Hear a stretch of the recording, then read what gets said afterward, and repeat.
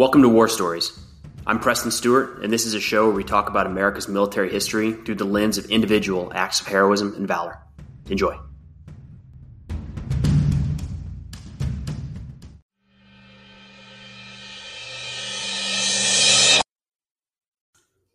Today we have the final part of our 5-part series focused on the initial invasion of Iraq in 2003. Now, we decided to go down this route rather than bouncing around from one conflict to the next in the hopes that you might get a little more out of the episode if we're able to tell a story chronologically from one to the next, to the next, to the next. So to back up a little bit, we'll get a high-level overview of where we've been so far, and then we'll dive into today's story. So we started the series out with part 1 focused on hospital apprentice Luis Fonseca. We talked quite a bit about the initial lead up to the 2003 invasion of Iraq. We then had American and coalition forces crossing the berm and talked about Fonseca and his Navy Cross citation during the Battle of Nasiriyah.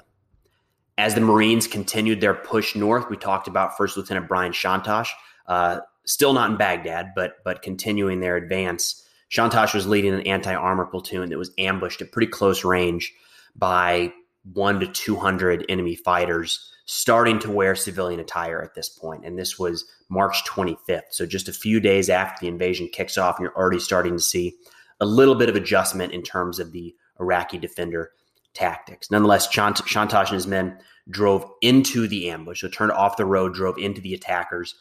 And as the 50 caliber machine gunner opened up on the enemy fighters in a kind of modified trench system, Shantosh left the vehicle and led a few Marines to clear this area on foot. He used AK-47s and captured RPGs to do so before moving back into his vehicle to continue their advance to Baghdad.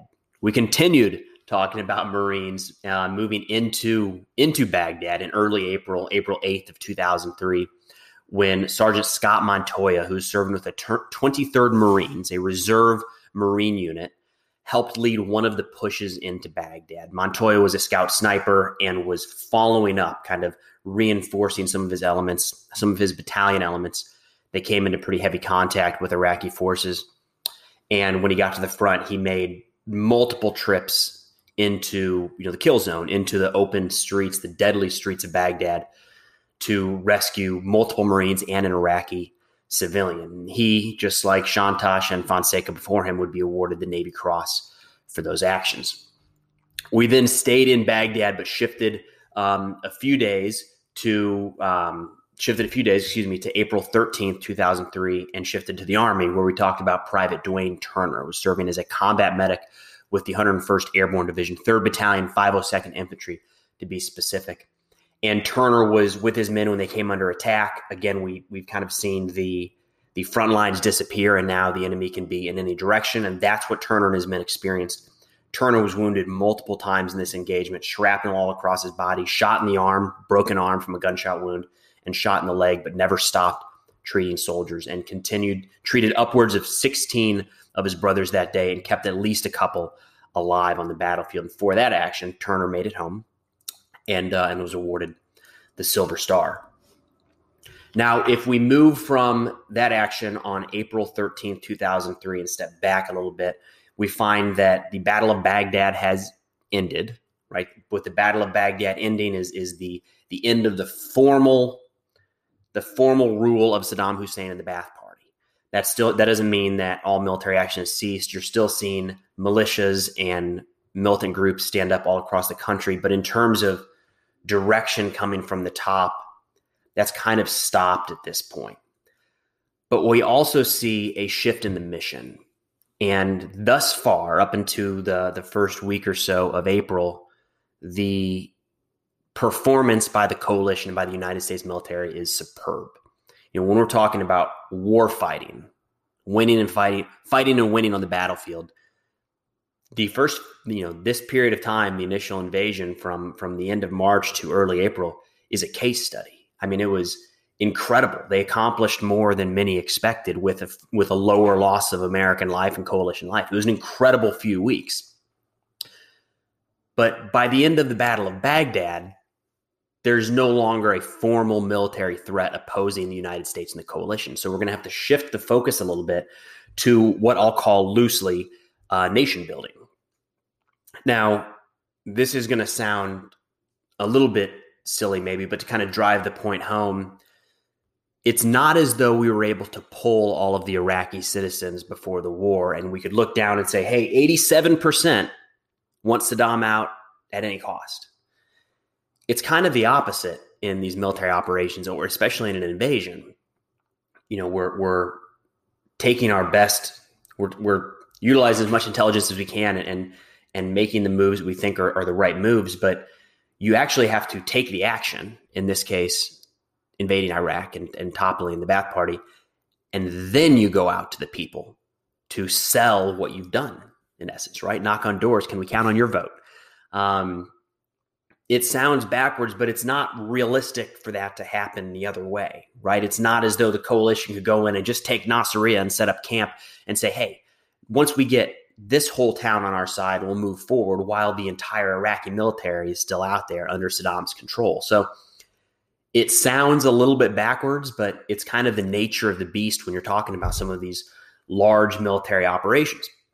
Now, that said, I want to stay on that thread of these large operations. When I look at a map and I see, World War II is just a great example because you tend to see this like curtain falling over. If Nazi Germany is taking over territory, then it's a black curtain, right? Or a red curtain. And when the Allies are beating it back, maybe that curtain's disappearing. But if you think about a military action, it's easy to think of these military actions like a weather system almost, right? Like here it comes, you can see it coming. And by 9:00 on Tuesday, the snowstorm hits your area. And if you live in that city, let's say Nashville gets hit with a snowstorm, everybody gets it, right? Every street, every townhome, every apartment, everybody's got to deal with ice on their streets. Everybody's got to deal with shoveling snow. The snowstorm didn't miss this neighborhood, or it didn't pass over your home. Everybody got it.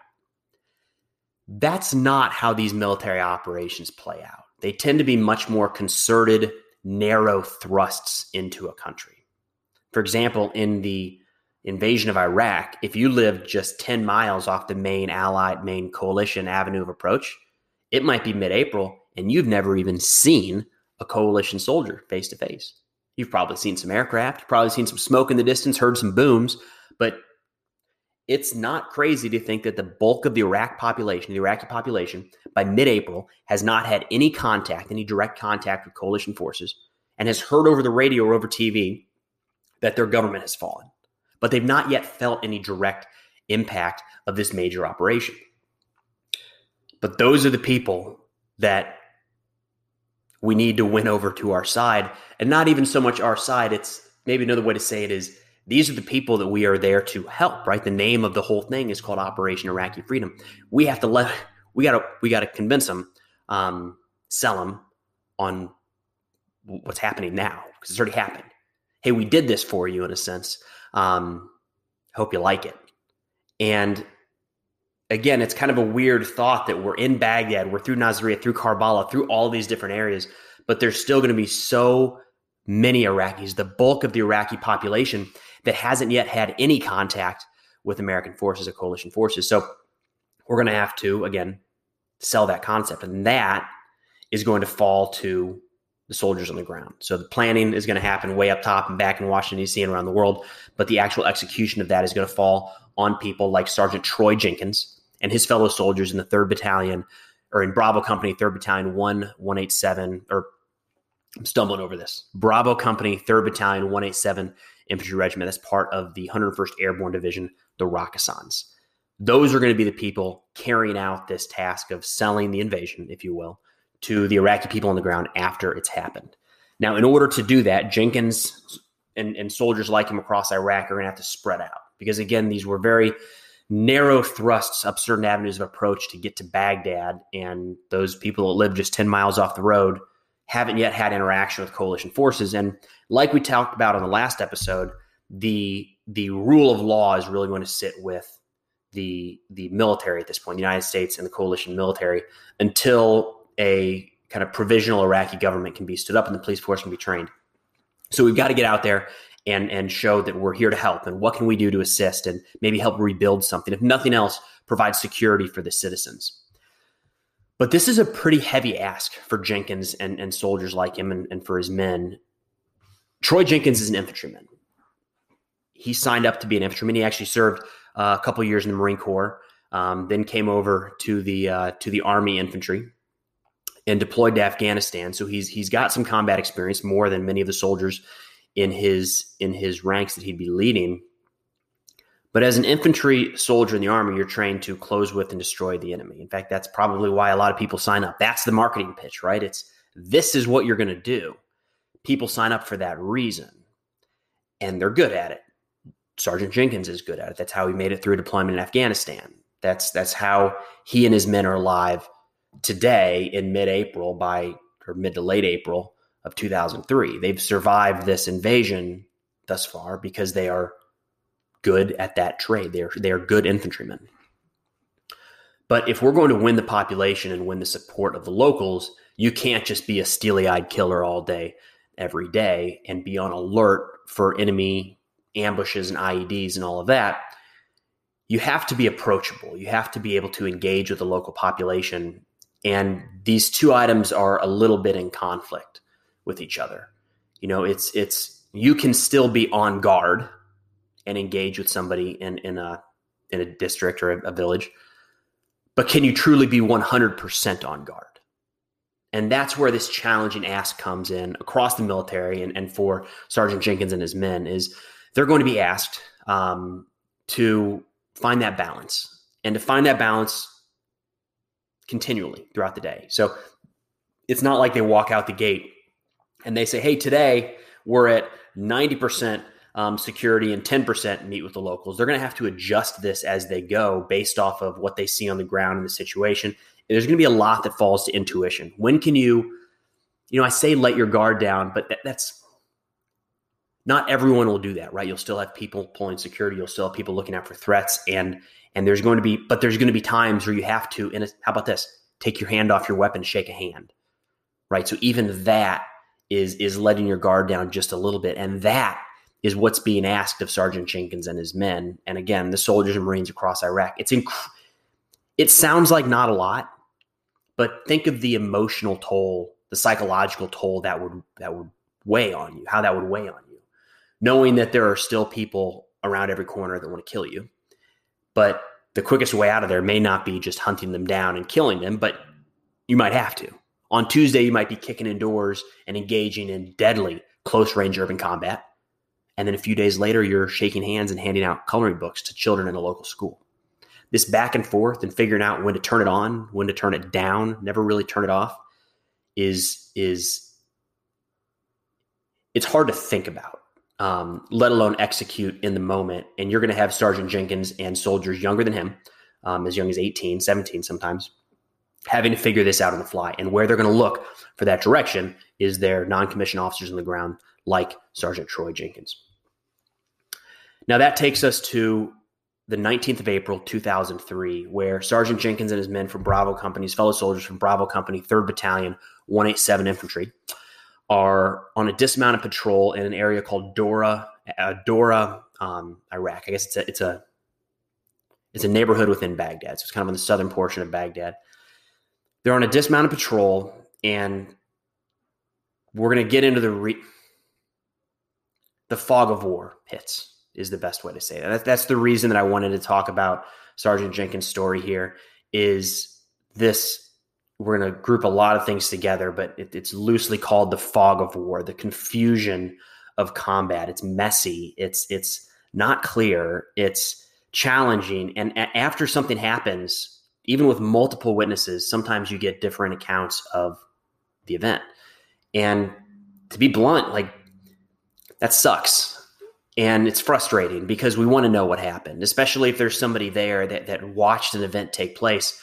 We want to know, hey, go ahead and write this out, and then bam, we've got our report exactly what happened. But that's just not how combat plays out. That's not warfare. And it's, to say it again, it's messy. And what we're going to get into here with Sergeant Troy Jenkins is messy. So there are a few things that are agreed upon in terms of Sergeant Jenkins and his story. It's agreed upon that he and his men were on a dismounted patrol in Dora, Baghdad, the area of South Baghdad in Iraq. It's agreed upon that there is some sort of unexploded ordnance, UXO is the term we used, and it's agreed upon that there was at least within the general vicinity, a young Iraqi child, a little girl. Now, when you look up Sergeant Troy Jenkins today, you're going to find the official Department of Defense release, and it's vague. It references an explosion. But if you dig beyond that, which is standard, if you look up any soldier or any incident in Iraq and Afghanistan over the last 20 years, you're going to find a pretty vague description of the events on the ground. That's a standard Department of Defense release. But if you start digging a little bit further and see what folks said who were on the ground, or other eyewitness accounts, or people within their unit, you start to gather a little bit of a different picture. And the challenge here with Sergeant Jenkins is that there were multiple accounts relayed of what happened on the ground. I'm going to talk through each one of those, or at least kind of summarize them into three general narratives of what may have happened that day on April 19th, 2003. But before I get into those, I want to lead off with, it's the end state that matters. We're going to wrap up with the end state of this day. And I think that's what matters in this story. But let's get into what happened on April 19th. Option one, if you will, options, or narrative one maybe is the way to say it, is while they're on patrol, Jenkins and his men are approached by a young Iraqi girl holding a unexploded ordnance, a cluster bomb. These were dropped by the U.S. and coalition military all over Iraq. It was a major problem right after the invasion, and actually for a long time. These munitions sat across the battlefield unexploded, and they were a threat to everybody, to children, to animals, to people driving to work, to coalition soldiers. So narrative one is that this young Iraqi girl brings a unexploded ordnance to the patrol. Not uncommon. Think about this. Even in the United States today, a child finds something, brings it to the nearest adult, right? As she is bringing it to the patrol, Sergeant Jenkins recognizes the device, recognizes how volatile these are. These cluster munitions were designed to have already exploded. So if you have something that the fuse was set and it was primed to go and then it didn't, that's not something you want to spend very much time around. Cluster bomb, I should explain this. It's a smaller bomb within a larger bomb. So think of when you drop a big bomb, it clusters out into a lot of little smaller munitions that can be used for various purposes. But then those either detonate when they hit the ground, or I think we used to have some that would lay as mines, but they're incredibly volatile, incredibly deadly. And it appears that's what this girl has. Now, Sergeant Jenkins recognizes the danger this poses to her and to his men. And again, narrative one, he lunges at the girl to move her away from this as she puts it on the ground, and it detonates. Version two of the story, or narrative two, and what makes this challenging is even the Department of Defense went back and forth between some of these. So these aren't just made up tales or rumors. You'll hear official accounts that kind of hint at each one of these. Narrative two is that this young girl intended to do harm to Sergeant Jenkins and his men, and likely she was put up to it. You would see this often early in the war, where children were given something to throw at the Americans or carry a weapon towards the Americans. Was a horrible one. The Americans would shoot and kill a child and then be blamed for that when this poor child had no idea what they were doing. Either way, narrative two is that this girl approaches the Americans with intent of doing harm and throws this device at them. Sergeant Jenkins recognizes the volatility of this UXO, could go off at any moment, lunges towards that. So towards the girl, towards the UXO that's coming their way. There are some reports that he even attempted to place himself over the device. Either way, moves towards it, towards the UXO again as it detonates. Version three, or narrative three within this story, is this, to not overuse the term, but the messiness of war. And narrative three is along the lines that this UXO just went off. The little girl may have just been in the vicinity, may have been playing with it, in fact, which also was a major issue early in the war in Iraq. And that Sergeant Jenkins maybe saw it, maybe didn't, but was closest to the device and closest to the girl as it detonated. So we tend to have Those are our three kind of narratives that you'll see about Sergeant Troy Jenkins. And they vary widely, right? It's like very little differences, but also very, very big differences between each one of those. But again, I think it's the end state that matters. And the device detonates. No matter what happens in the lead up to it, the device detonates and severely wounds Jenkins. He's going to take the bulk of the explosion. He'll lose, on the spot, a leg and multiple fingers, and is loaded into a medevac, still alive, and transported off the battlefield. As he's being loaded, one of his last comments getting on the bird was asking if his guys were okay, if that tells you anything. Unfortunately, a few days later, as Sergeant Jenkins is being moved for additional care, on April 24th, 2003, at the age of 25, he died from his wounds sustained during this incident. Now, I started his story by saying it's the end state that matters, and it's worth diving into that. No matter the narrative of what led up to that detonation, here is how it shook out. There were 3 more American soldiers wounded in this blast. They all survived. That Iraqi girl was also wounded in the blast. She was rushed to an Iraqi hospital, eventually sent to an American hospital, and finally released to go home. That means that because Sergeant Troy Jenkins sustained or took on the bulk of the blast from this UXO,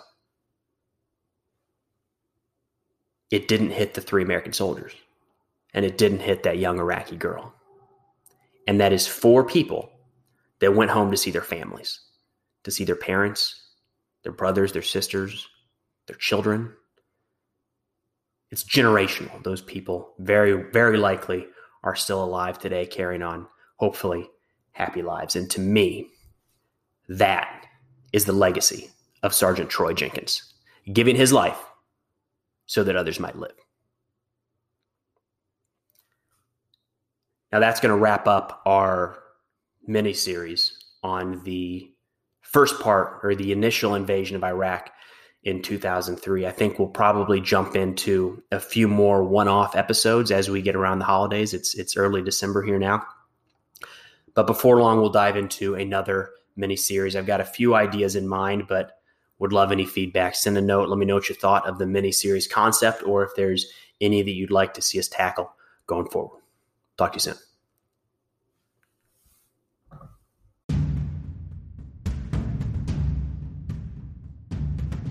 Hey, thanks for listening to War Stories. If you get a chance, it'd mean an awful lot if you could head over to Apple or Spotify or wherever you listen to your podcast and leave a review. It helps others to find the show. But thanks again for listening. We'll see you next time.